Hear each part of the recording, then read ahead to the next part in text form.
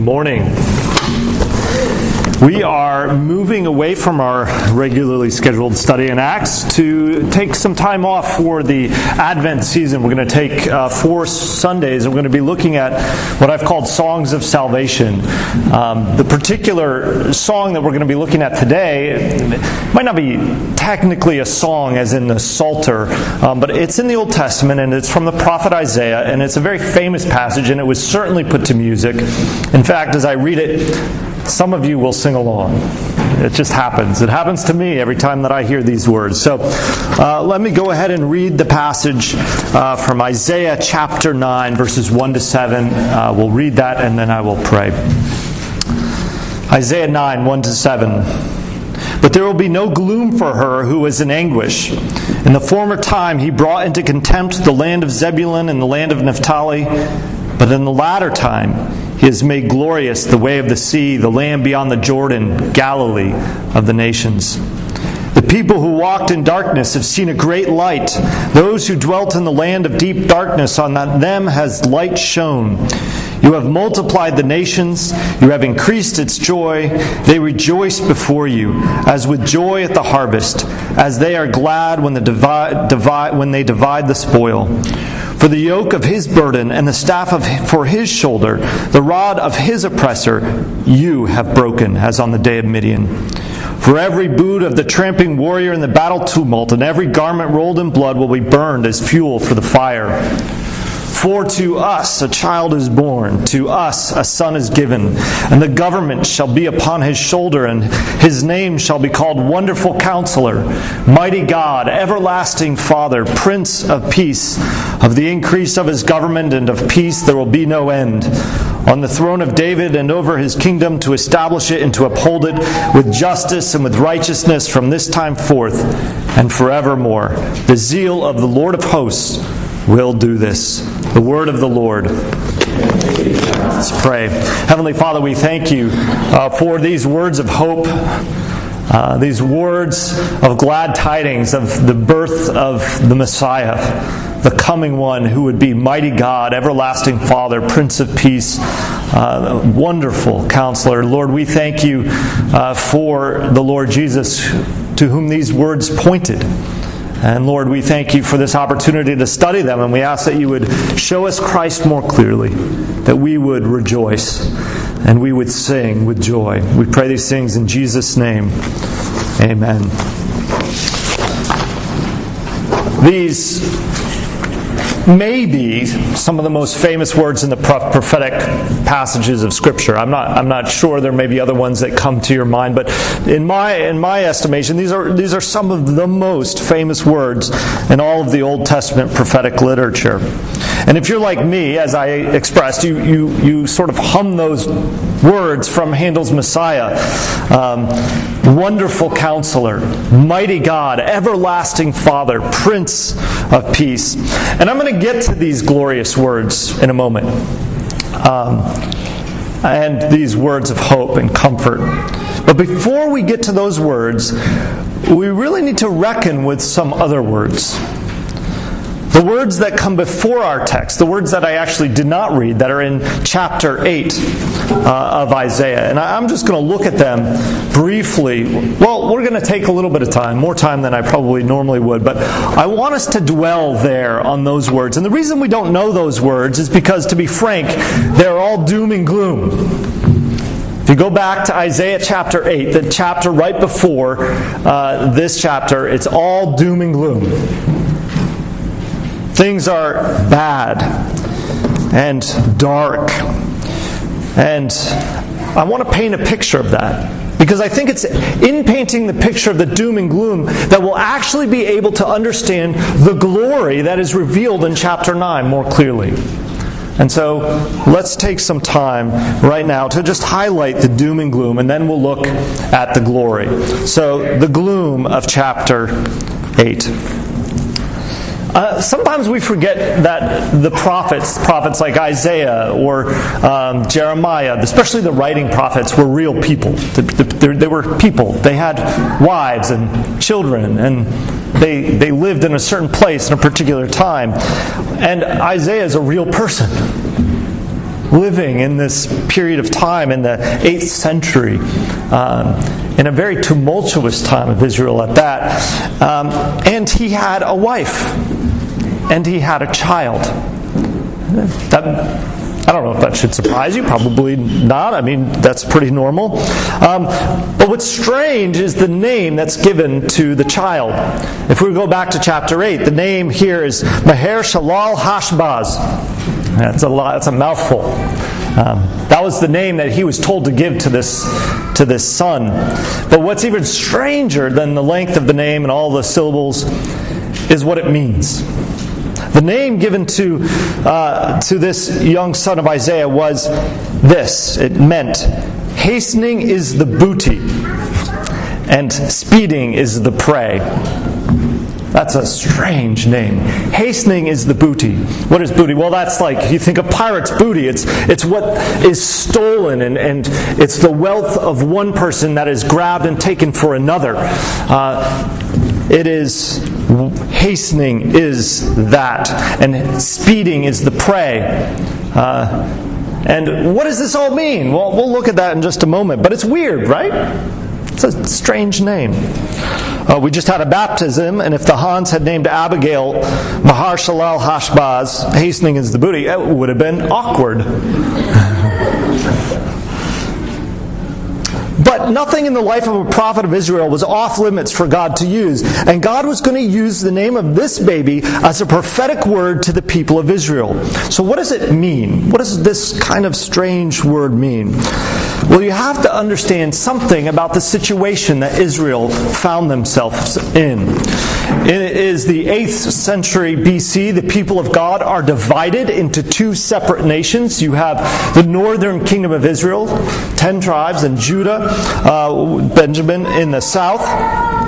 And there's wickedness. This was after Solomon was king, that the kingdom divided, and there was all sorts of wickedness. There was idolatry, and there was abuse, and there was all sorts of things that went on amongst the people of God. And one of the wickedness was the division itself.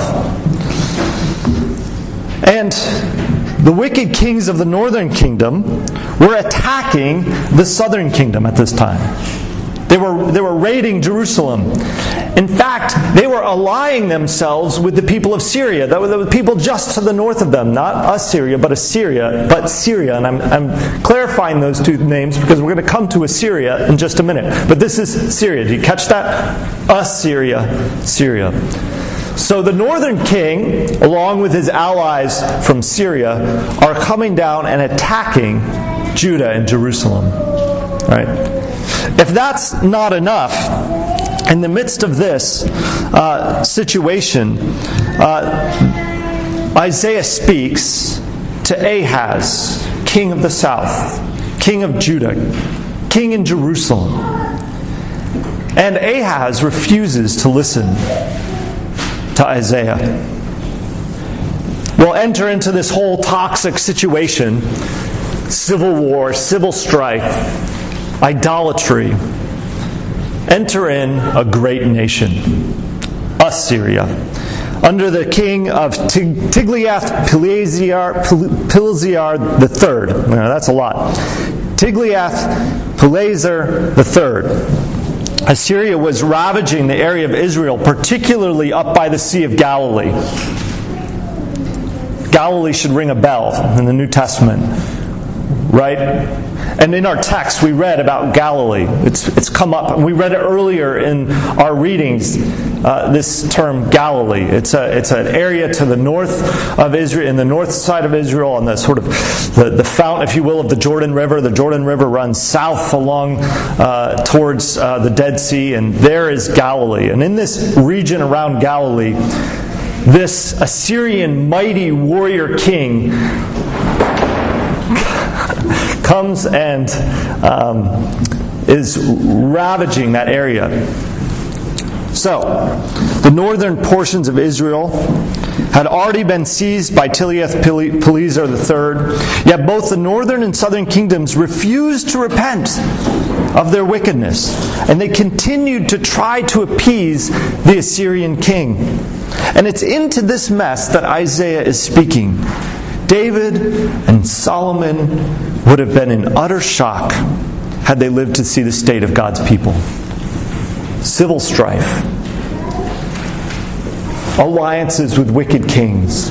In fact, Ahaz, instead of listening to Isaiah, will go to this Assyrian king and give him tribute so that he'll attack the northern king. You see the wickedness and the strife? Well, back to this baby named Maher-shalal-hash-baz, or better, hastening is the booty, speeding is the prey. Isaiah said to Ahaz that before this baby could say mommy and daddy, before the baby was old enough to say those words, Assyria was going to wash over the north, utterly wiping it away. And then it was going to come sweeping down through all of Judah, and the water was going to come up to the neck of Judah. What would happen is that eventually all of Judah, Israel would be gone. All of Judah would be under the control of this Assyrian king, and Jerusalem would stand like an island, surrounded. And that was what Isaiah was telling them. Isaiah was speaking words of judgment, of almost complete destruction. In fact, we know this happened. After the north is wiped out by Tiglath, his successor, Sennacherib, attacks Judah and Jerusalem. Hezekiah, you can read about it. I'm not going to go there, but Hezekiah is holed up in Jerusalem, and there's an amazing story there. If you want to go back into the book of Kings, you can read about Hezekiah and his fight against the Assyrian army invading. But I'll leave that story for another time. The point is that Ahaz and the northern kingdom were facing God's judgment on account of the rebellion and sin. So, Isaiah says to Ahaz, "Be broken, you people, and be shattered." I told you it's doom and gloom. It's what he says to the people of God, to the king of Israel, to the northern and southern kingdom. He says, "Be broken, be shattered," and ends with these words. In verse 22 he says, "And they will look to the earth, but behold, distress and darkness, the gloom of anguish, and they will be thrust into darkness." This was what was going to happen. Sure. It's actually hard to imagine a more dark period in the life of God's people. All sorts of strife, all sorts of war with one another, all sorts of idolatry and false worship. And yet in the face of all of it, the people refuse to turn to God. Instead, they turn to their oppressor. It's what Ahaz does. Instead of saying, "Okay, Lord, I repent. Lord, be merciful to us. Lord, be our Savior. Lord, come and deal with the situation," what does he do? He pays tribute to their oppressor, who then comes washing down like a river. You can read about it. It's all in chapter 8. I didn't quote it all. They were in complete darkness, like the blind leading the blind. I thought whether I should share this illustration or not. Seth's already smiling. He already knows it's not about him. But it's about his brother Matt and myself. And Matt's nodding his head now. They had no warning about this. But when I was probably in junior high, we used to, it was actually a really amazing thing. Through my uncle, I had a connection with a blind, deaf man. This is back in the like early 90s, late 80s, early 90s. And we would go on the computer, and this deaf blind man had, and he lived in D.C., and we lived in Connecticut, and he had this machine, a TTY machine, I think they're called. And we could type and talk to him. And he was so happy. He loved to talk because he couldn't normally. And one time in the summer, Matt and I were just thinking about what would it be like to be completely blind. And so I suggested to Matt, "Why don't I walk you around as if you're blind, and I'll just be your guide?" I had eyes. I should have been able to see. So I'm leading Matt around, and I run his head into I think it was a boat hanging off a car or something, but he smashed his head. And it was like those cartoons where the knot just kind of grows on the head straight up. It's like the blind leading the blind. The only problem, I wasn't blind, but somehow I was foolish in my leading. The foolishness and utter blindness of the people of God is palpable in this story. Like Rob Gray, junior high boy, leading young Matthew Mancini around by his hand and making him hit his head. But much worse. I wonder, how different are you and I? How different are we? I think we often look back on the Israelites and think, how could they be so foolish? It's our fallen nature to turn from God and to turn to our own devices. I think this is at root who we are. We are at root rebels. That is, apart from the grace of God, we rebel against God. When He says A, we go towards B. This is who we are. We are like blind men trying to find our way. Friends, some of you have not come to terms with this rebellion in your own heart. Some of you sit here this morning who have not come to terms with this. Maybe the whole Christian thing is a traditional nicety for you. It's something you do because around the holidays, around this time of year, but it's not something that grips your life. It's something that harkens back to another time, another age, but it has not impacted you. You still live in that darkness and that rebellion of your own heart. Some of you, it might be a novelty. Something to be studied, but not something to be owned by you. Some of you, Christianity is a nuisance. Something you've grown up with, but you feel shackled by, and all you want to do is run the other way. Whatever the case is, this is rebellion. And the kind of warnings that Isaiah utters to Ahaz and to Judah are for you too. There is only darkness and gloom and anguish when we fail to see our desperate state. When we fail to recognize that we are at heart, apart from the grace of God, rebels. Sinners. And that we need God to save us. Believers, you're not immune from rebelling either. How often do you find yourself choosing to dismiss God's Word in favor of your own way? How often do I turn to God in prayer or turn to His Word in the face of various hardships and trials, and even when I'm confronted with my sin? How often do I look to Christ? How often that's my first move? Not often enough, is it? More often than not, we double down on our sin, don't we? I do. We seek wisdom from every corner of the world, and we dismiss God. We're like the blind, leading the blind. Well, it's into this darkness and gloom that God shows His glory. And now we come to our text only halfway through the sermon, right? We finally get to the glory, the good stuff. But I don't think we could have understood it as well had we not dwelled in the gloom first. Well, God takes the gloom and He transforms it by shining the light of His glory into this world. I want to dwell on this light for our remaining time this morning. And we'll just kind of run through this way. The first thing to note about this glory is that it is all grace. It's all grace.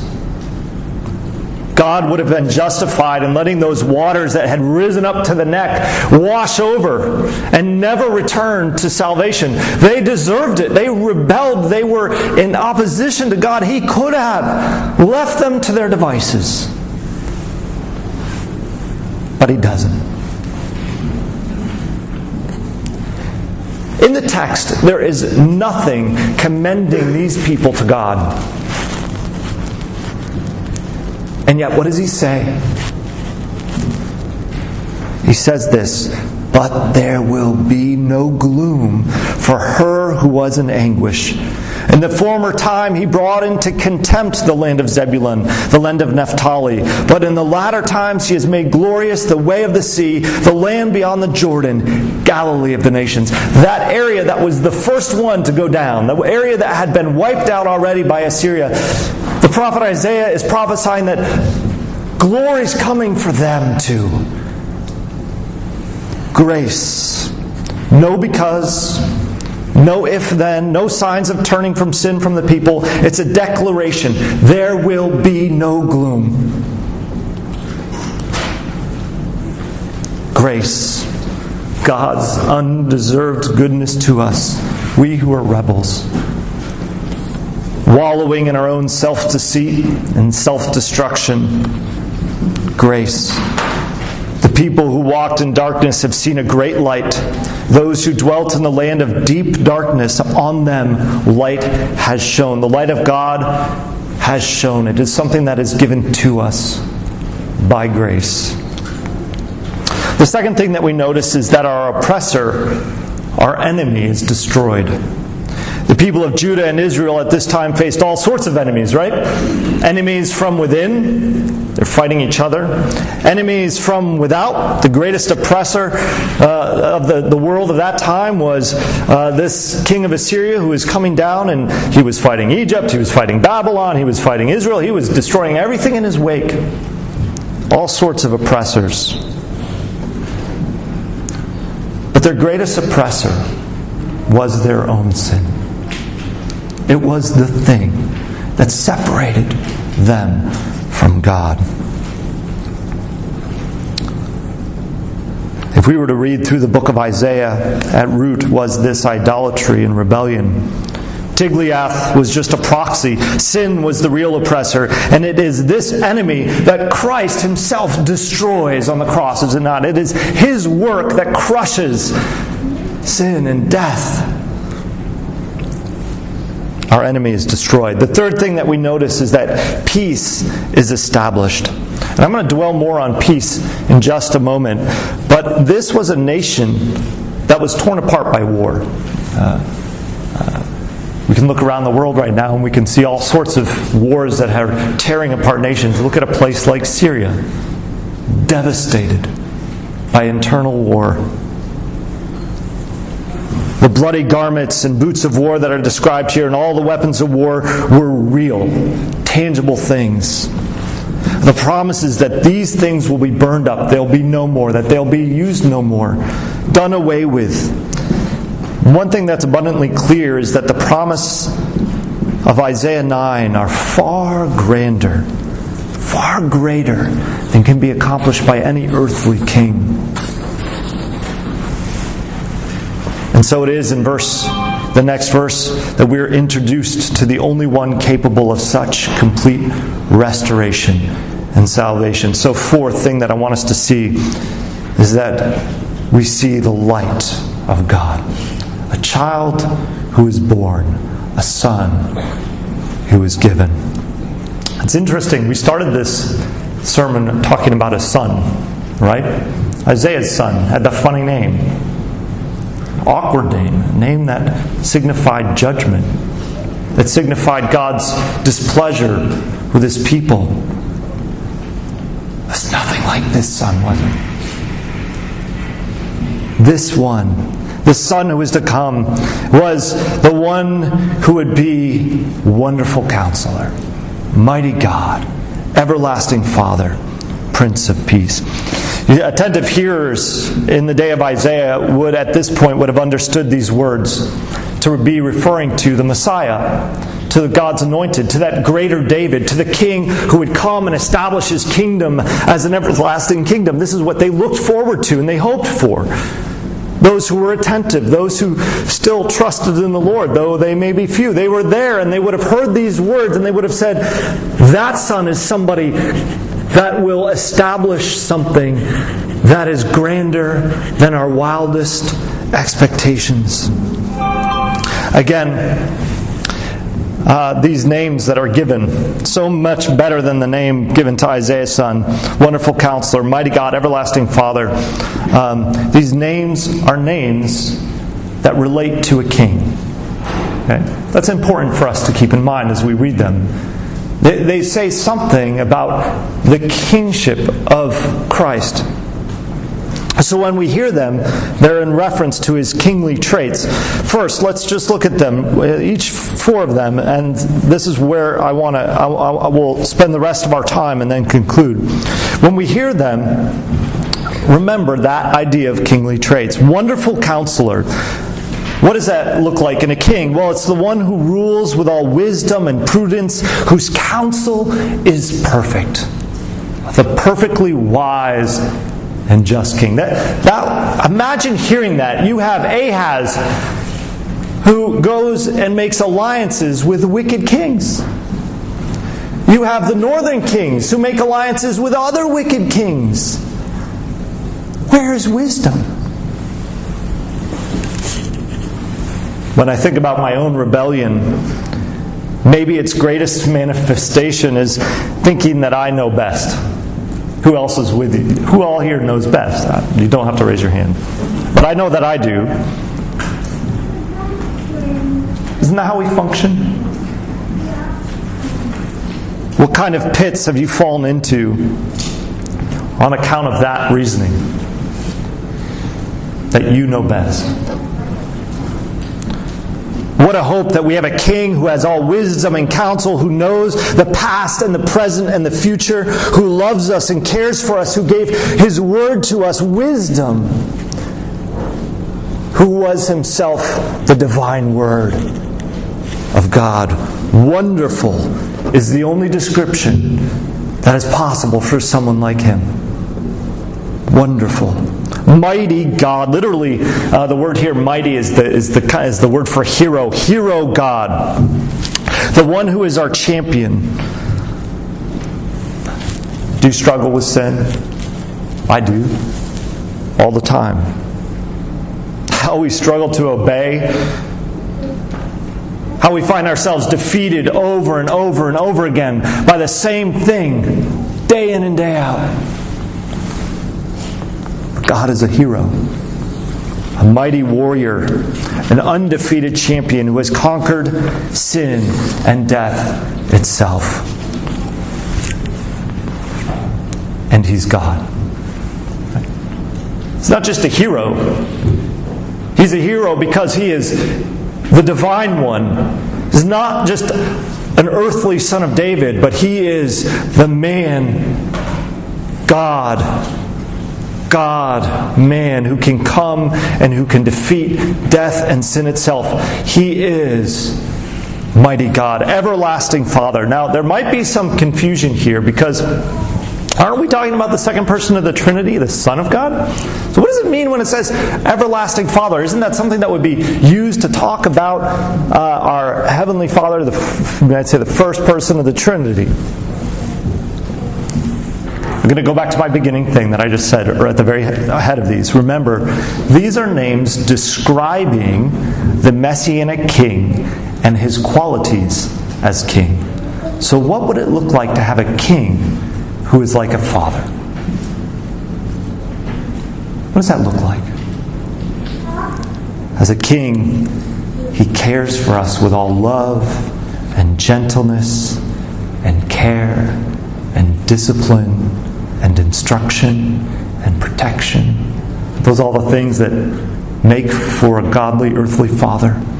What would it be to have a king who is like that, who cared for us perfectly, who showed that kind of love and gentleness and discipline and instruction and protection and all the things that go along with being a father? And isn't that what we need? That kind of love and care. Finally, Prince of Peace. At the heart of the issue for the people of God at this time was lack of peace. Everything around them was war and tumult. And at the root of the issue for all humanity is this issue, lack of peace. It was Jeremiah who says, you cry, peace, peace. Or he said, they have healed the wound of my people lightly, saying, peace, peace, when there is no peace. And isn't that how the world cries peace? This time of year, you will go from store to store, from place to place, and everybody will say, peace, peace, and you will turn on the news and everyone will say, peace, peace, and then you'll look and you will see, where is it?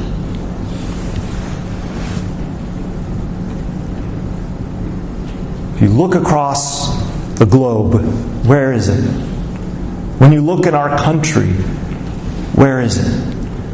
When you look in our homes, where is it? When you look in your hearts, where is it?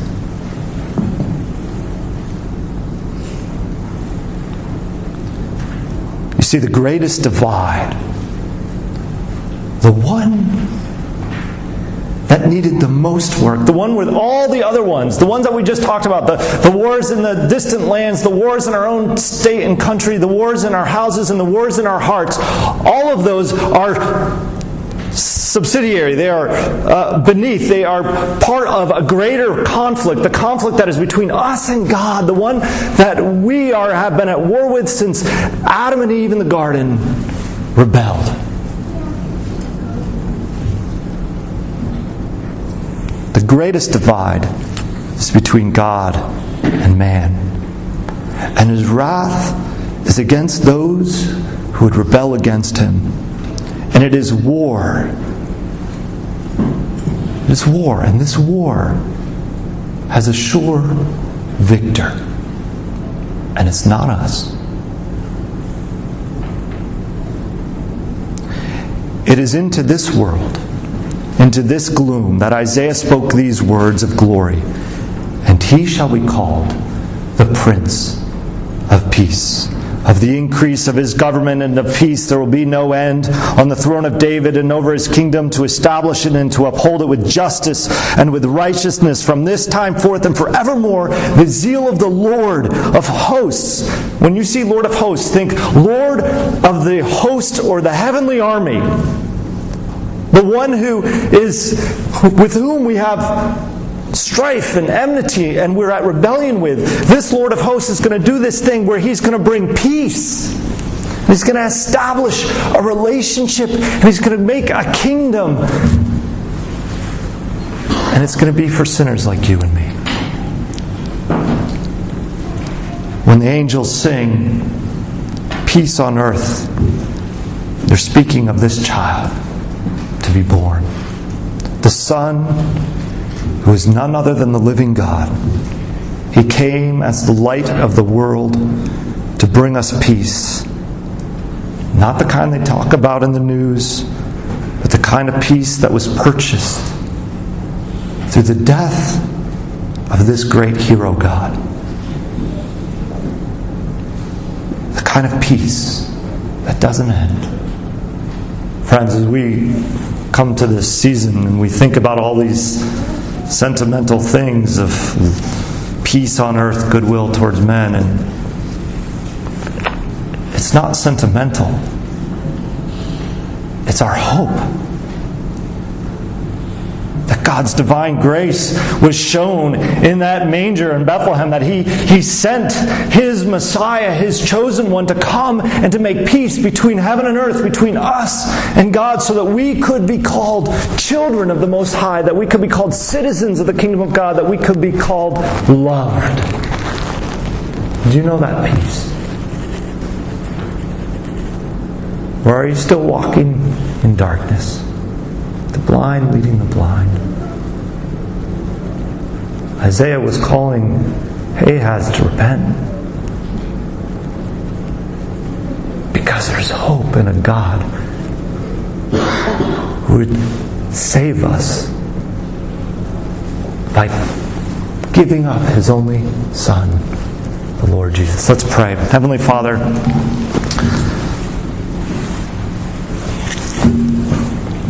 we confess that we struggle with rebellion in our heart. We struggle to see our need. We struggle to go to you for help. But we thank you for the light of the world who has shone into the gloom and the darkness and who's given us life. We thank you for the hope of Christ. We thank you for this wonderful Counselor, mighty God, everlasting Father, this Prince of Peace whom you sent to rule and to reign and to restore and to establish His kingdom here with us. It's too wonderful for us to conceive, and yet this is what you tell us in your word. We thank you for the grace that you show us in the Lord Jesus. We thank you for this time of year that we can be reminded of the hope and the longing of the Messiah from long ago. And Lord, we thank you that you brought Him and you sent Him and He came and He lived and He died for us. We just thank you for this time. We pray your blessing on it. We pray this in Jesus' name. Amen.